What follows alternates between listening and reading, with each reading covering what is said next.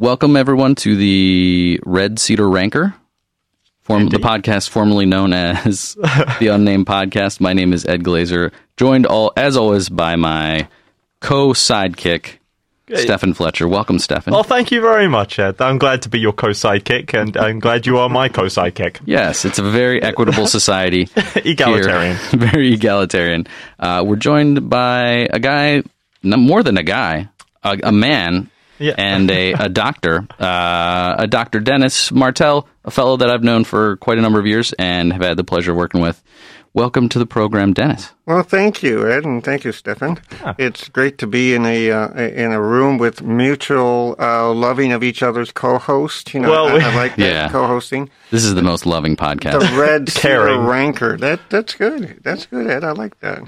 The Brit came up with that. That would be me. Yeah. Blame it on the Brit. Yeah. That happens a lot around here. Yes, and also just even though we've only had one podcast thus far, we do spend a lot of time on anti-British rhetoric. Just so you know. I guess I do.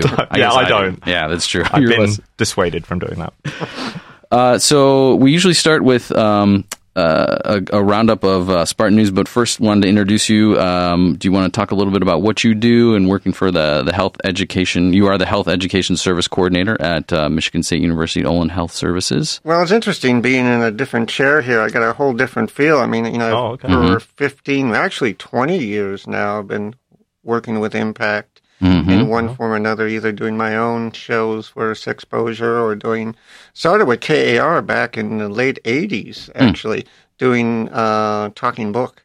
And we did for people with disabilities. But my role here, which is always undefined at times, is I am the Director of Health Education Services at MSU. And I also hold, am a PI on several different grants, and I hold adjunct faculty status in 2 departments now, and kind of do a lot of different things. Trying to keep MSU students alive and healthy. Well, that's now that we're doing a podcast, I guess I can say what I really please do feel about when I looked at your notes beforehand, you're talking about health, and I've gone back and forth with this new Healthy Campus initiative about what are we trying to do when we say we want to be the healthiest campus, in the United States. And my definition of health is what works for me, first of all. But when I ask people to help me define what they mean by health, they struggle. And I'm teaching a freshman seminar class now, and I ask them all, so what's your definition of health? And health for what? And there's 20 students in there, and not one of them could come up with a definition of health. They all know they want to be healthy, but they have no concept of what that even means. I mean, to them, most of them was, to be healthy was to live to be 90. I said, well, what if your life sucks for 90 years? Is that healthy? Well, no, but, it's all about longevity and wealth and everything like that. And I said, no, health is about the capacity that you have at any given moment to be in this world, interact with this world, learn from this world, and give back to this world. It's a measure of capacity. So we think health is this idiotic BMI. You have to have a certain BMI. You have to exercise 3 times a day. Make sure you eat your broccoli and your vegetables and use a condom and all that other shit. That's not health. Those are only behaviors. And the meaning of health, which is really difficult, because I did this with med students not too long ago. I said, so what's the meaning of health? What does health mean? Well, it means that you'll exercise 3... No, that's not the meaning of health. What's the meaning of health? The meaning of health is freedom. Think about those 2 concepts. Seriously. Those 2 concepts. It's probably the 2 concepts we take for granted as U.S. citizens. I won't say Brits. I was going to say, I feel excluded. Yeah, but the Brits, you guys almost lost your freedom, in the 40s, okay? And so you have a better idea. Is this a July 4th podcast? Sorry, hold on. The listening audience can't see Stefan's face, but he reacted to that statement. No, I mean, the 1940s, when an invasion and stuff like that. So in America, we take these 2 things for granted. But once we lose them, we fight like hell to get them both back.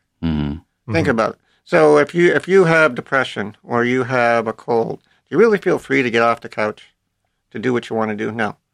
If you have a loss of an ability in some manner, or you have oppression, or whatever, do you really feel free to do the things you do? So health means freedom. Freedom actually means capacity.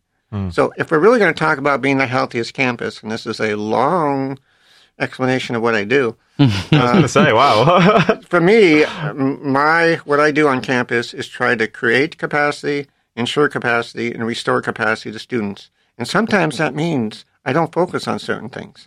Like, I'm not going to focus on smoking. Why would I focus on smoking? So few students smoke, and those who do smoke usually socially smoke. And smoking, here's where you're going to get the feedback. Smoking sometimes is beneficial. To some people, it helps them relax. So, long term, any smoke you take in your lungs is probably going to harm it to some capacity. But it dictates to me what I need to focus on. So that was a long explanation, but it's good. I mean, you probably don't get to. You can cut this if you want. No. Oh, don't worry. No one's going to listen anyway. It's fine. We'll move that through. But you, so you have been here a while, and I remember actually getting into a somewhat lengthy debate about the definition of health some time ago. I think we were at a conference, one of these social norms conferences together, and I remember debating the topic and not winning the debate. You lost the debate. Well, I don't think I lost. I just didn't win.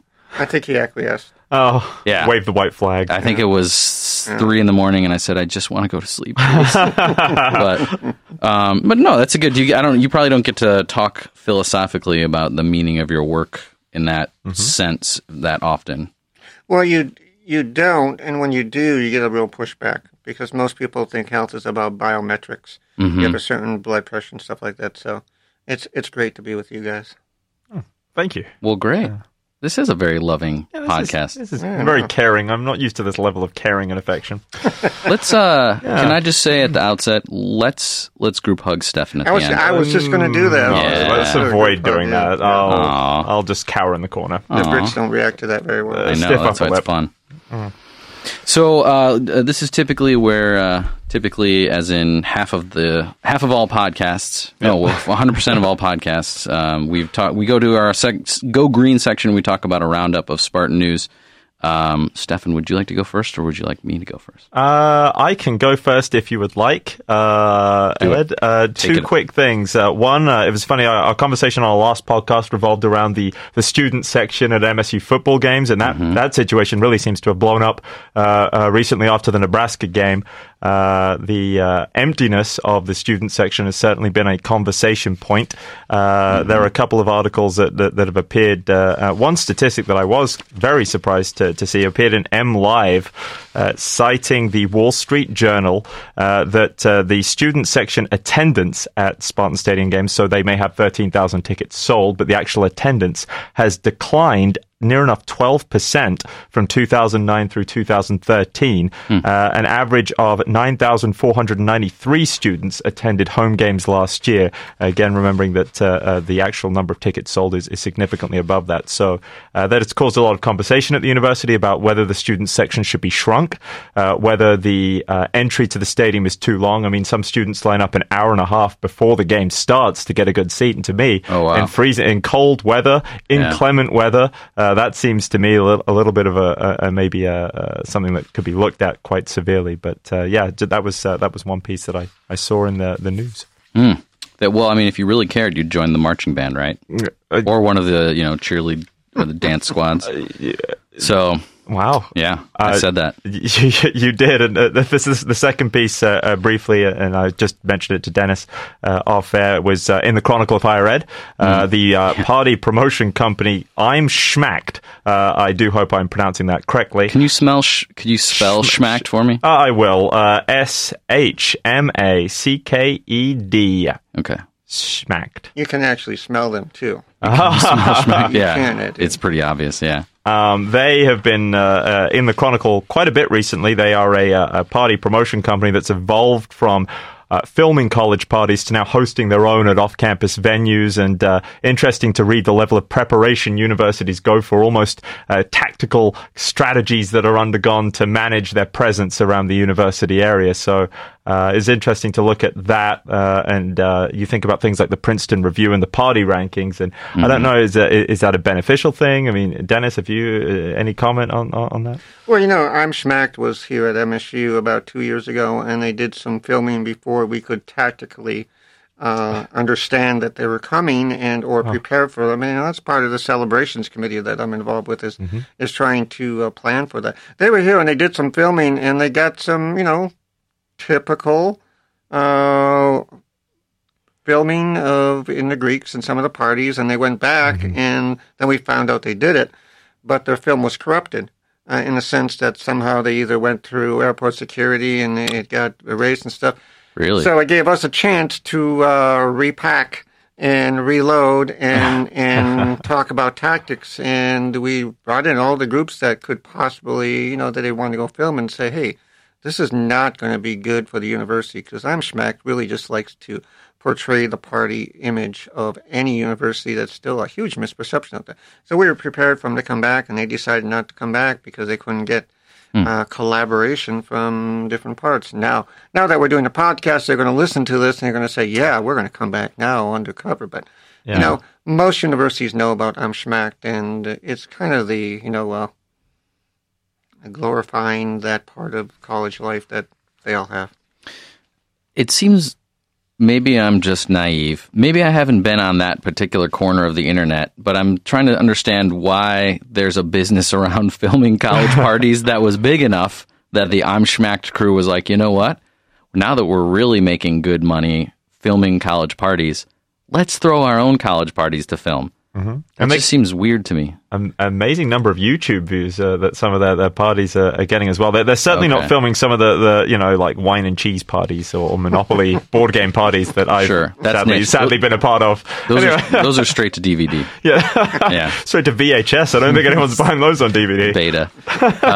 And Blu-ray. Yeah, one note I noticed in the MSU newsroom was Michigan State's launching foodchannel.msu.edu, an educational portal with open access courses for students around the globe. It's part of the MSU Global project, and apparently they're going to have a number of classes. I think they started with food fraud, and I think it was, if I understand, it was pretty successful, and so that was their sort of pilot, and now they're building out some of their food course offerings, which, Michigan State University obviously has a very strong national reputation in what it does around that. So expanding that into the world so that we can teach everybody how to do it MSU style, not in the partying sense. I'm sure that's how that program was sold. Yeah, exactly. Yes. I was in charge of marketing and PR for that, so I know a little something. But it was also interesting, years ago, it also made me think about this. The author of I should have wrote that down. He was a journalist professor at UC Berkeley, and Food Rules. You know what I'm talking about? Yeah. He has a name. Yep. It's a good one. Yeah, and you're going to look at us to come up with that name, and no, we won't. I'll edit this out, and then I'll put myself saying UC Berkeley journalist and writer, blah blah blah, and everyone will go, yeah, sure, right. We recognize that name. Yeah. And he came and spoke a number of years ago at MSU. Omnivore's Dilemma was his other big book, and I was kind of surprised to see protesting out front because he really rallies against the sort of industrial food process, which is, I guess, also kind of what we teach here. I mean, it's not the only thing we teach here. Of course, we have MSU Student Organic Farm, and certainly there's a variety of food production and food issue. Security is one of the big issues. But it's just that caught me off guard when I went to see him speak, and so it'll be interesting to see how this food channel and kind of the content of the courses are accepted by the globe. Yeah, I was excited when you said Food Channel. I really did think that it was like Food Network for a second. I thought that we may see President Simon cooking omelets and helping to prepare food. I'm less excited now. Well, it doesn't say that in here, but it also doesn't not say that. So omission, yes. Yeah, it's possible. Well, those are the hard-hitting issues of the day. Now let's get into the soft stuff where we, today our main segment with our guest Dennis Martell, who is the Health Education Service Coordinator at MSU Olin Health Services. We're going to go into the 2014 NCHA, that's the National Collegiate Health Association Health Survey. This is a survey that's conducted twice yearly or once a year in the spring? Once every 2 years. Once every 2 years. Yeah, we've been collecting. Right. It's actually the National College Health Assessment by... Didn't get anything right. Yeah. No, close enough. You can edit that out and sound intelligent saying it. By the American College Health Association. And we've been doing it since 2000, so we have 14 years of trend data on students in probably 42 different health areas, as well as behaviors. And Stefan and I were talking just before the show, and we also assessed perceptions. Because, as you well know, we've had many conversations, and you were part of that team that started to look at how we change perceptions on campus, i.e. known as social norms. I usually call it misperception change theory. So there's a lot of questions on there about student input on their health, on other people's health, what's being done, how it's being done, what information you receive. So we got 14 years of data, and probably the richest data set nationally, because there's over 500 universities that use NCHA. And you always have to... modesty, to me, is giving a fair appraisal of one's worth. I think we probably have the best data set because we have a methodologist and a group that's been doing it from the beginning. And we do random stratified samples. So we're pretty confident that the data shows us what's happening. And we've used it as both formative data to see what's going on, environmental scan, also process evaluations to see if our initiatives are actually doing what they said they would do, and then outcome evaluations. But it's told us some really interesting things over the years. And the 2014 one, we've added some additional questions to, which are really interesting because we're trying to get to the basis of what we were discussing before, which is what does health mean and how is it achieved and how best to help students be successful. It was interesting. The last 2 days we were under this accreditation. We had to come in and it's called JACO. It's the National Accreditation Bodies for Health Services. And one of the accreditation people said to me, "So what's your purpose?" I said, "We only have one purpose here. And if we can't prove we do it, we shouldn't exist. And that is to remove impediments to academic and developmental success. If we can't help students be successful, then we shouldn't exist because there's a number of hospitals in the area. There's a number of ready cares. People get health care anywhere. If we can't prove that we're actually doing that, then we shouldn't exist." And that's what we're trying to do with NCHA, show you how we're either stopping those impediments, changing them, or doing protective behaviors with students. Can you just talk really quickly up front about some of the main findings that interested you and corollary, in a sense, how this data, broadly speaking, has been received? I think it's been received. It depends what party you're talking to. Sure. There's a lot of misperceptions. Actually, the media has probably received it the most skeptical because there's nothing sensational to say about college students other than some of the, the new findings, which I'll talk about in a minute. But, they always question how we get the data because we say, 75% of MSU students are monogamous in their sexual relationships. Yeah. Most people don't want to hear that. They want to know that everybody's getting 10 partners and getting laid, every weekend and stuff like that. And so, the state news and other places always say, well, that data's got to be flawed. It can't be true. But after 14 years of collecting data, because we always get, they're lying on the survey. So it's kind of like, this year in 2012, we'll get back with all the people in 2014, tell them to lie about the same things. So after it's a very sophisticated network of lies. It's like, pass it out, lie about your drug taking, lie about who you're having oral sex with. No, it's not that. So we get a lot of skepticism from the media because it's like they want to report, everybody's having sex, everybody's doing heroin, everybody's sexually assaulting somebody else. It's just not the case. Yeah, and I mean, I would bristle a bit at calling the state news the media, but anyway. That was that's the entirety of the media. And that actually goes to a question, Dennis. Like, there's a question, and you alluded to it, the believability factor of the survey. And I don't know, year on year, that maybe we see a similar trend in terms of sexual health or certain other behaviors, and yet there's always the perception, the misperception about the number of partners I believe that other students have versus what I report that I have. And is there something that ever can be done to change, like to narrow the gap?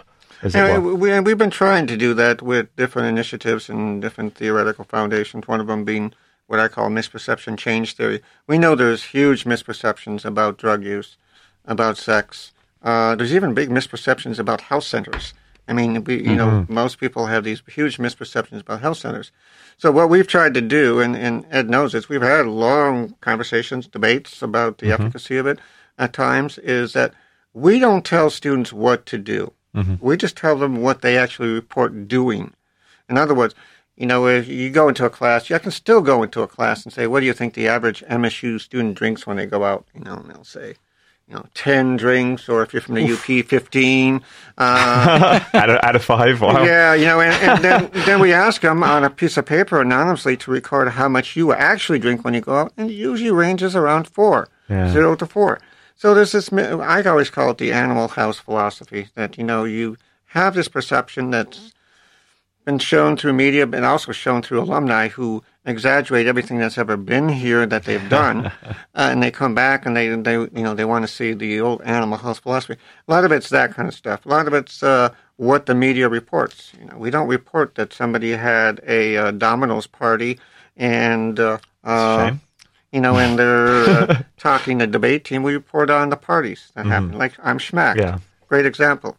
Sex has always been misperceptions. I mean, a lot of it comes from the media, a lot of it comes from movie, a lot of it comes from society. But when you actually ask students, the trend has been we have less students actually choosing to be sexually active. I don't really give a damn if somebody's sexually active. All I care is that you have as much information as possible to make an informed decision and try to protect yourself. So what we try to do is just give the information back to them, let them digest it, not say you have to do this. It's kind of like the protective factors that we used to do.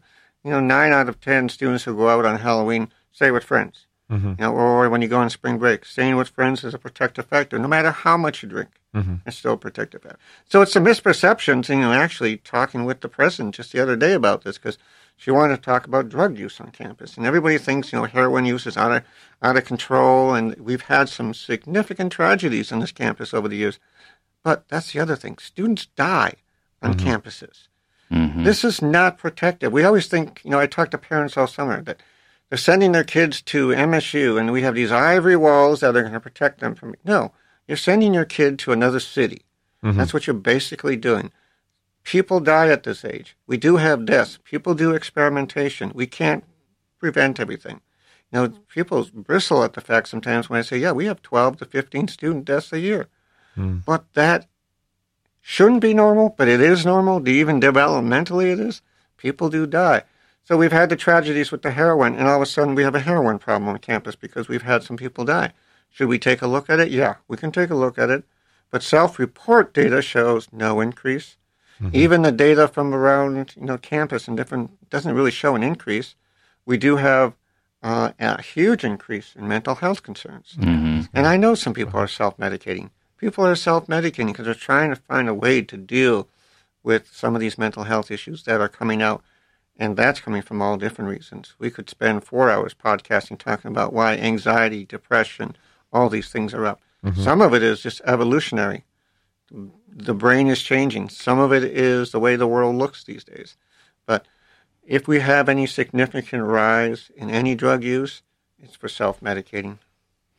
And I want to talk about the mental health stuff. We actually talked about that a bit in our last episode as well. But I did want to at least mention something about the misperception aspect and how at least when I was much more involved with that group and sort of digging into the theoretical underpinnings of why the thing that stuck out most to me was really almost just an issue of memory and memorability because, if you see something explosive, if you see something crazy like somebody, really drunk and having, drank a lot, or somebody, just doing something very atypical, that's very memorable. And it's very, the opposite of that, antecedent does not mean opposite. The opposite of that situation is, the vast majority of people doing things that are not memorable at all, because it's just very ordinary,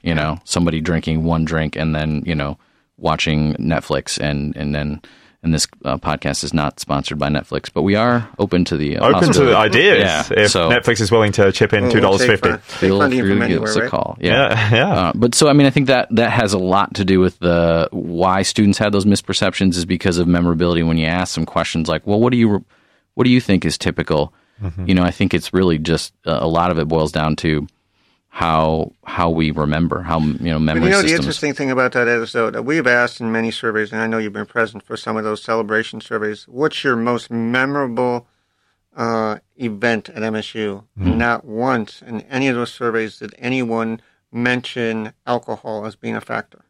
Interesting. Oh, sure. Interesting. It's always been something else. It's either been, a game or an event, or I met my partner here, or singing this fight song. It's never been, I got plastered and I just threw up and that was the greatest thing ever. Yeah. It's never that.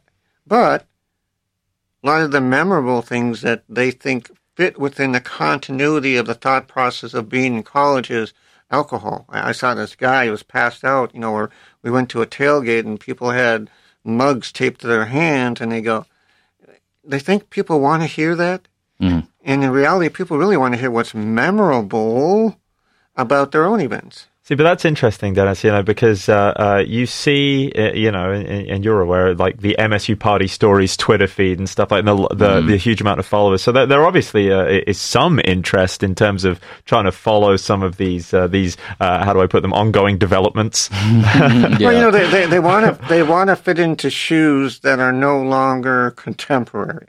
Let's put it that way. A lot of them, I see some of these feeds out there like Spartan, Party School stuff. The fact that we haven't been on the Princeton review list for now almost 8 years at Party School means one thing. Because the Princeton review thing asks people what their perception is of their school. It asks them what happens at their school.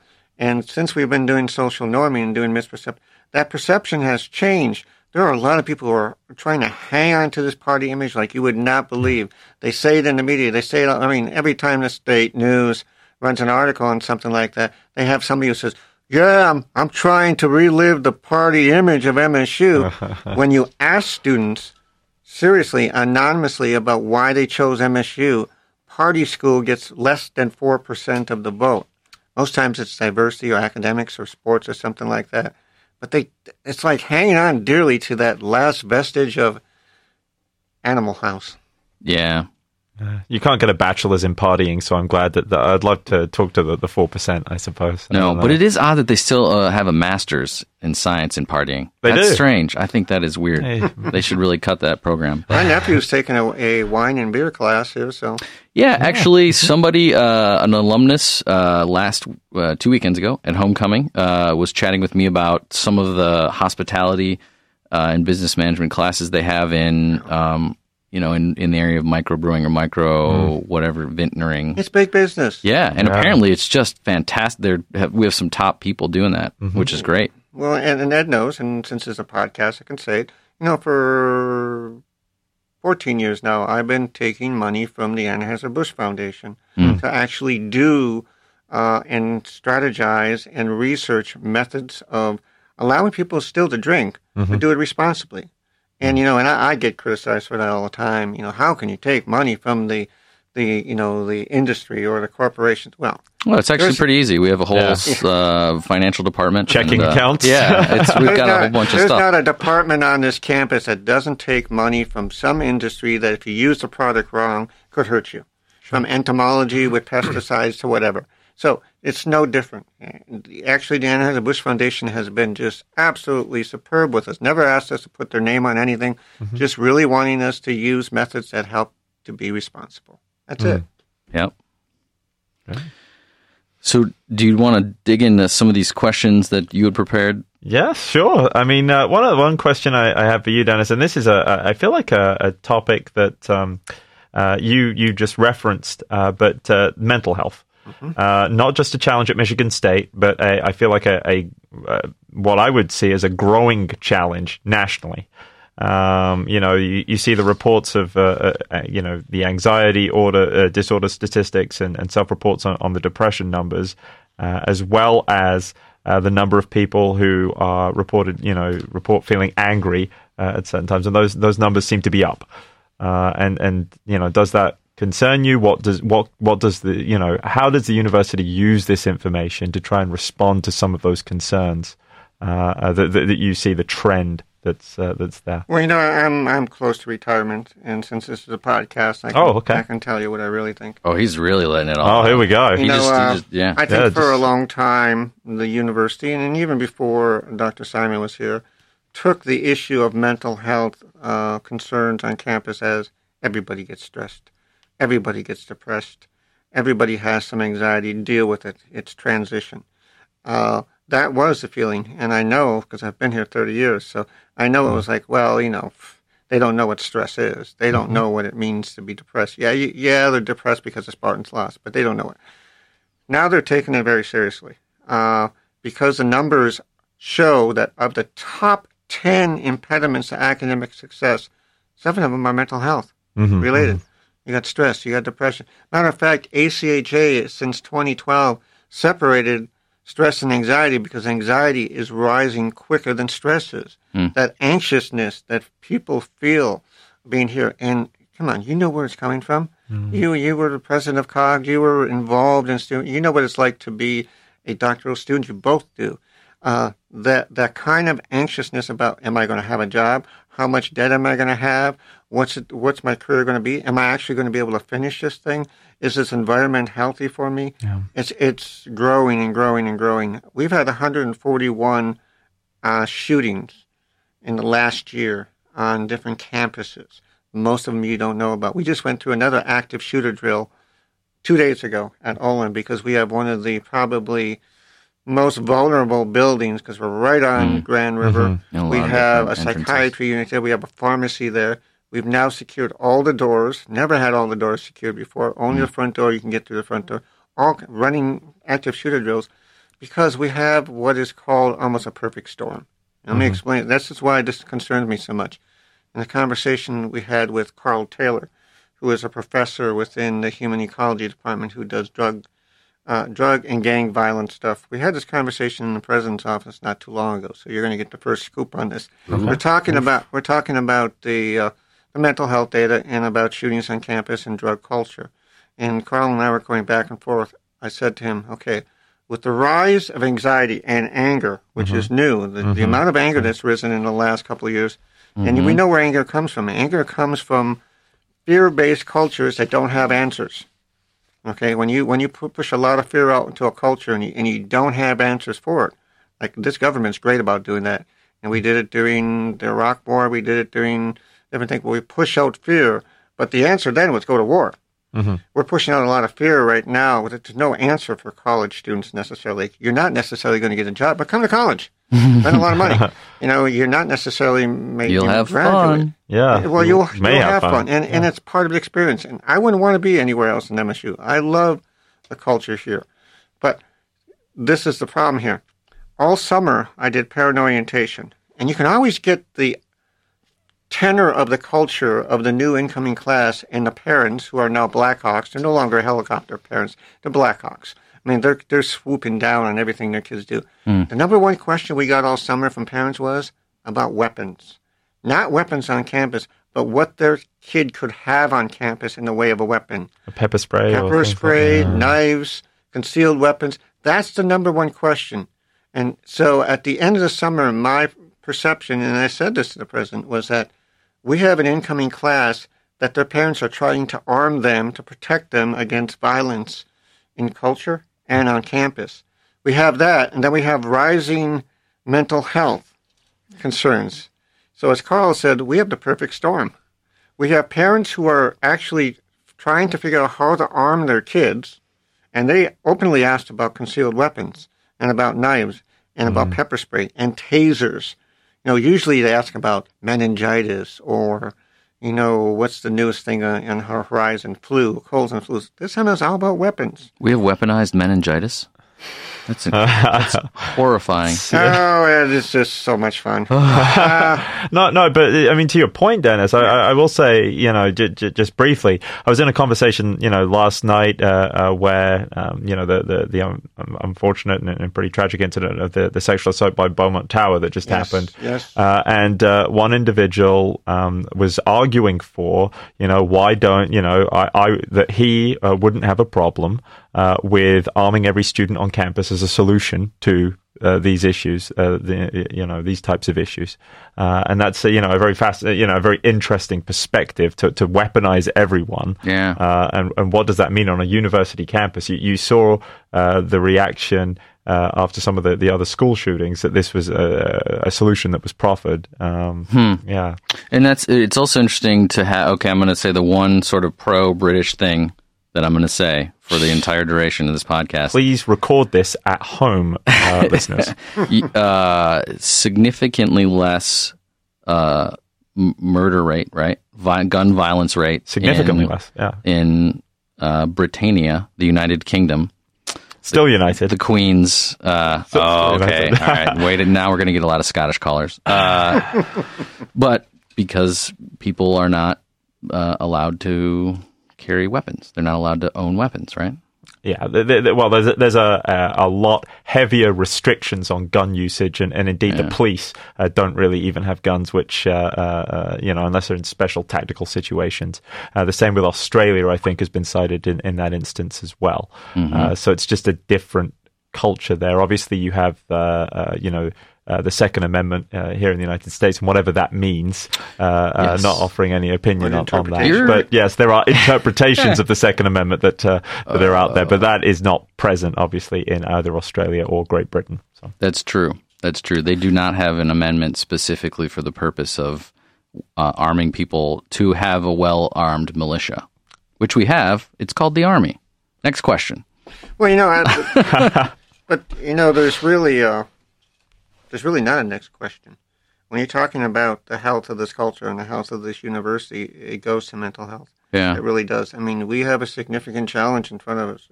We really do, with these rising numbers.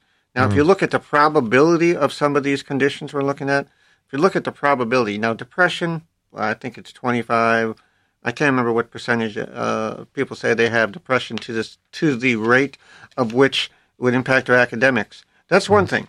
Okay, but if you look at the probability, if you have depression, you have a 50% chance of it impacting your academic success. Now, that's not in the data here because we're running probabilities now. If you have chronic pain, if you have sleeplessness, if you have these things, which might not have a high prevalence, but the probability is sometimes over 50, 60% that it's going to impact your academics. So these are the challenges that the university has to look at. If we really want to raise graduation rates more than they are now in retention, look at those probability health things. It's not going to be obesity. It's not going to be alcohol. It's not going to be those. So those are things, well, alcohol and drug use can lead to tragedies. And we need to continue to be vigilant about that. But the things that are going to lead to less people being academically successful are these ones that don't get a lot of attention. Attention deficit disorder, learning disabilities, chronic pain, depression, sleeplessness, anxiety. Number of anxious people. Have you been over to the counseling center lately to talk to them about the stats? Get Scott Becker on here to do a podcast about the number of people that are walk-ins at the counseling center that we can't even handle. We're seeing them in primary care because the counseling center can't handle them. And the number of involuntary admissions we've made to the hospital for psychiatric conditions. The police are over at Olin almost every other day getting somebody because we have this rising concern.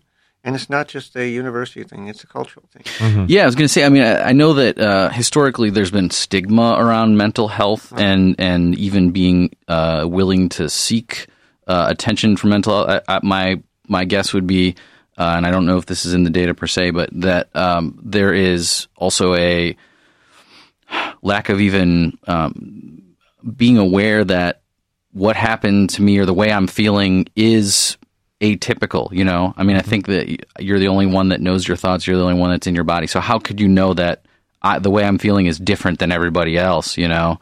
And I did have kind of a question with that. Sure. Well, answer that, and then I want to follow up with a... No, because I can't answer that because it'll lead into this whole discussion about how the brain has changed and how technology has changed our way of even recognizing. Mm-hmm. The reason why the students nowadays cannot even deal with anxiety, depression, or stress is because the brain is redeveloping itself because of what I call technician. Technician is technology cognition. Technician is the brain evolutionary, 1 minute. The brain evolutionary needs eye contact from other human beings in order for it to develop the neural pathways to deal with certain things. It needs it for dealing with stress, anxiety, because the brain is always developing. The children of today, even the adults of today, are not making eye contact with children. They're not making because of technology and what I call technician.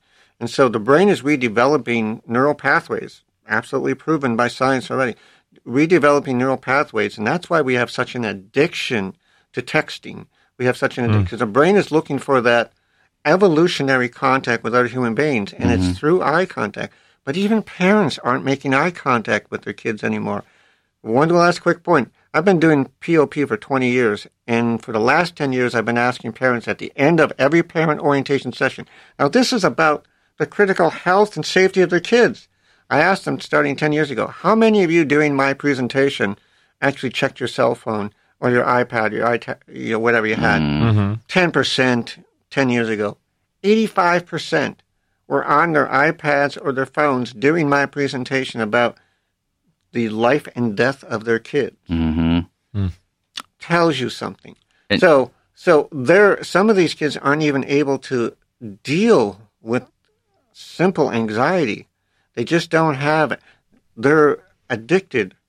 And, people always say, why can't you reach out to them? I'm fighting for a very narrow bandwidth of cognition with these students with messages. And they have more technician than they do have cognition for messages these days. They'll go to the internet, they'll go to their friends, they'll text somebody before they even listen to me. You ever try to make eye contact with students going across campus anymore? It's almost impossible. Yeah, no. They don't make eye contact. And even if they do, sometimes they're very uncomfortable with it. Yeah. And you're saying IEYE contact, not eye contact, the new app from Apple. I'm kidding. Sorry, bad joke. But I do actually follow up with me after the show because I wanted to talk to you about some tech ideas that maybe could be thrown into the mix. But one of the things that I was curious about in the section on mental health and the results, and I'm looking at kind of the percentage of, this is from the NCHA 2014, percentage of students responding that they were diagnosed, treated for various mental, emotional health problems. And the numbers just seem low to me. And I'm looking at anorexia, 0.8%, anxiety disorder, 10.7%. That's the highest one. ADHD, 4.2%. Bipolar 1.2, depression 8.5. Some of these other ones, panic attacks, OCD 1.4, sleep disorders 1.3, insomnia 3.3, panic attacks, was 4.2, phobia 0.5, schizophrenia 0.2, substance abuse 1.0, other mental health condition 1.8. Do you have a sense of, are these numbers representative of this age group as a whole? Are they low? Are they high? You have to remember that question asks diagnosed and treated. Right. And that's, most students aren't diagnosed. Okay. And that was kind of my, So, there are other questions there which will contradict that just by virtue of the way the question stated, which you feel like you have. Or the one question says, how many times in the last 12 months have you felt so depressed you can't get off the couch? It's up for 80%. Things like that. So, going back to Stefan's question about, or one of you, I can't remember which one said, how do you know these feelings? Yeah. It's we don't talk about them. In K through 12, nobody says, well, if you're depressed, this is how you feel. Or if you have anxiousness, this is what you feel. We usually diagnose it here because this is a transition that is none like they've never seen before. You have to understand that transition from high school to college is like nothing ever that they've ever experienced before. And so coming here, sometimes they lay it out to you. If you can make eye contact with them and connect with them, they will. I mean, these kids are still looking for that actual human connection. They don't want to be, and you will identify it, they don't want to be the Borg.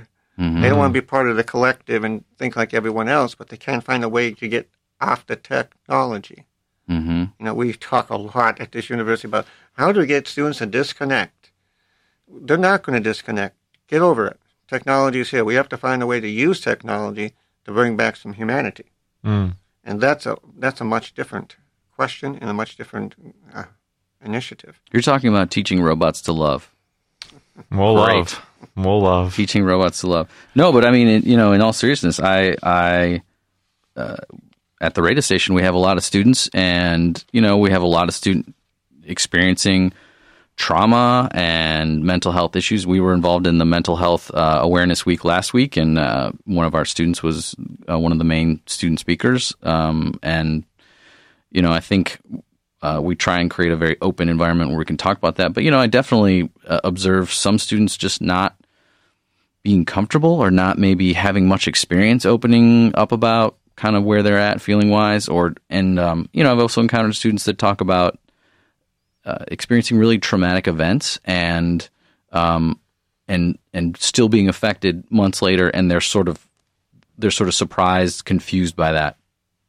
It's go into any group of people, whether students or not, and just ask one simple question. I did this in the class last week. I said, "How many of you know somebody who has an eating disorder?" Nobody. 85% of the students in the class raised their hand. I said, "Look around." Look around. You want to talk about prevalence? You want to talk about what's normal? And by normal, I mean, let's norm that. Let's say it's all right to have an eating disorder. I mean, we've already declared truce with the war on obesity, because every time we declare war on any health issue, we have collateral damage. So we have declared a truce and peace with the war on obesity, because the war on obesity is causing an almost epidemic of students who are obsessed with their weight, with not eating, with their appearance. If you looked at the NCHA data, after academics and after finances, personal appearance jumps right up there. That's what the most traumatic thing they dealt with last year? Yeah. Personal appearance? Yeah. When I was in college? Well, personal appearance wasn't on the top. Eric, Krispy Kremes and eating whatever we could and having a good old time and drinking beer in the UP. That was all we cared about. Personal appearance? No. Well, probably 75% of women wear yoga pants. I don't know where I got that statistic. Is that a statistic that you've come up with? Or? Yeah. Oh, you mean the stretched black pants and the North Face jacket and the LL Bean backpack? I'm just talking straight yoga pants right now. Yeah, there's a lot of yoga pants. Wow. Stefan is actually wearing yoga pants right now. No one needs to think of me in yoga pants. I've never seen him in yoga pants. You can't unsee it. That's the problem. Yoga dress pants. Actually, Dennis, one of the kind of last things I wanted to touch on, and it's a bit that I hear on and off from students, but we don't talk too much about the statistics, is how safe students feel on campus and in the community. And it was, I'll be honest, quite surprising to see the data. 87.4% report feeling very safe on campus during the daytime. That number drops to 57.7% in the community during the daytime. And then at night, if you look at the somewhat unsafe numbers, they're 18.2% on campus, and then 30% off campus. I mean, have those numbers been consistent over time? Those numbers have actually gotten better. Okay. They've actually gotten better. And if I was to say anything, whether it was podcast or live, I'd say, most of the news about students' health is good. Coming to college is actually very protective. The numbers for addictions, abuse, all the stuff are much higher for that 18 to 24-year-old group that doesn't go to college. Nobody ever looks at that. Coming to college is actually very protective because there's a lot of different systems that can help you and will help you. The university has spent a lot of time trying to make the place safe and give that feeling of safe. Some of this is a false safety because they come with this perception that it's Michigan State University. Nothing happens here that's going to harm you. Then you go to the city and you realize that, oh my God, I actually moved to another city. It's not like the university. Parents drop them off and they think this is this little, what's that show called with the dome over it? Under the Dome. Under the Dome. And maybe that'd be a great book, Under the Dome. About health issues. Under the Ivory Dome? Under the Ivory Dome. Hey, you can't really see out. I thought of that first. Let's put that on my coin. But when they go to the city of East Lansing, they realize it's not the same. It is a city, and it doesn't feel as safe because, it don't have as much lighting and stuff. But it's also just a perception. But this is really a safe place to be. Will people die here? Yes. Will people be assaulted here? Yes. That will happen. It will happen anywhere you go. We can't protect everyone. But for most cases, students feel they're safe during the day, of course. I don't know why they think that, because the number of bike accidents and stuff that we have seen on campus has skyrocketed to the point where, we're considering some environmental changes that will really, change behavior, but can't make where students wear helmets and stuff. So some of that perception, Stefan, is, or some of that belief about being safe is perception of the dome, and some of it is just true. Yeah, I don't know. The biking piece raises the question. We've encouraged biking a lot. We really, really have encouraged biking a lot, and we're, I think, a bronze campus for biking and been awarded, recognized nationally. But you do hear an increasing number, at least I do anecdotally, of people getting into near biking accidents or cars with biking accidents or bicyclists on bicyclists. It makes it seem like some sort of anarchy out there. Like on bike crime, yeah. You have, and I say that with all due respect, you have no idea the number of bike accidents and tragic ones with students who had 8 facial fractures the other day. About these. I mean, there's so many of them. And what we run up against is the belief that MSU can't change its environment because it's historic and it's natural. Because helmets will never work. Nobody's ever going to wear helmets more than they do now. It's just not going to work because unless it's a law. But we can change sight of view, and we can change the environment to make it more conducive to what we want. But Tim Potter, who runs the Bike Center, did a GoPro camera on his bike and showed how anarchy does exist, especially like the bridges and stuff like here. But then when you actually have paths where the new paths, not those little things they used to have, new paths, you have order. Yeah, because I mean, this is completely anecdotal, but I've been blown away when I'm on the sidewalks and seeing the cyclists. People are like texting while biking. Jeez. Stuff like that. Or even if they're making a phone call. I mean, don't make a phone call on your bike. That's crazy. There was a guy the other day on Grand River on his moped. He has his iPad installed on his moped. He's got a latte, and he's doing it. I just rolled down the window and said, "I'll see you at Olin." Business. Yeah, but that's a technician. You should have a gun that fires like a net, so you can capture those people and drag them into safety. We joke about it, but some of the actions I've seen have just been horrific. Yeah. Yeah, I've heard Sergeant McGlorian Taylor, I believe, who's for the police station, has been in contact with us about how we can maybe help do some messaging around that. But it's amazing. Yeah. Dennis, I know you have to go in a couple of minutes here. Last thing I wanted to touch on, Olin Health Center, 75th anniversary this past week, 75 years old. Unfortunately, I wasn't able to go to the celebration. Was there a cake? I'm always interested in cake. And 2, do you have any fond memories of Olin from the past versus today? Give your thoughts about it. There was a cake. And it was a picture of Olin on the cake, and even though it's 75 years old, some things have been updated. The cake is 75 years old? Dennis, you really should have got a new cake. Yeah. Good grief. No, the building has been updated, and the president was there. She said some really kind words. I think my fondest memory is in the springtime, I had a gentleman come into Olin who was here because he was a musician, and they were having a reunion of all the music students here, and he was from 1942. And he worked in Olin cafeteria in 1942, and he called up and he said, "Can I take a tour of the building?" And I said, "Sure, as long as you don't steal anything." But I came down and met him. Clarification. That's important. Thank you. I came down to meet him, and he was 94. Wow. And he was telling me stories about what Olin used to be like and stuff. So it was just nice to have somebody come back and kind of renew those memories. And, student health services have undergone a lot of changes, and we're making a lot of changes now. We're really kind of evolving into a wellness center more than just taking care of medical needs. So they just used to cut off body parts. That's how they dealt with stuff back then. Well, even if you had a headache? Yeah. We have a morgue there, too, and all the body parts are horrifying, plastic and everything. Yeah, right. That's quite grim. Named after Richard Olin, of course, the building. Yes. First full-time physician on campus at Michigan State. Well, it used to be a hospital. So, oh, really? Yeah, a hospital up till late 70s. Oh, interesting. So we are just about out of time. Hopefully we can have you back another time to talk more about I would love to be with health. the two of you. Yeah. Oh, thank you.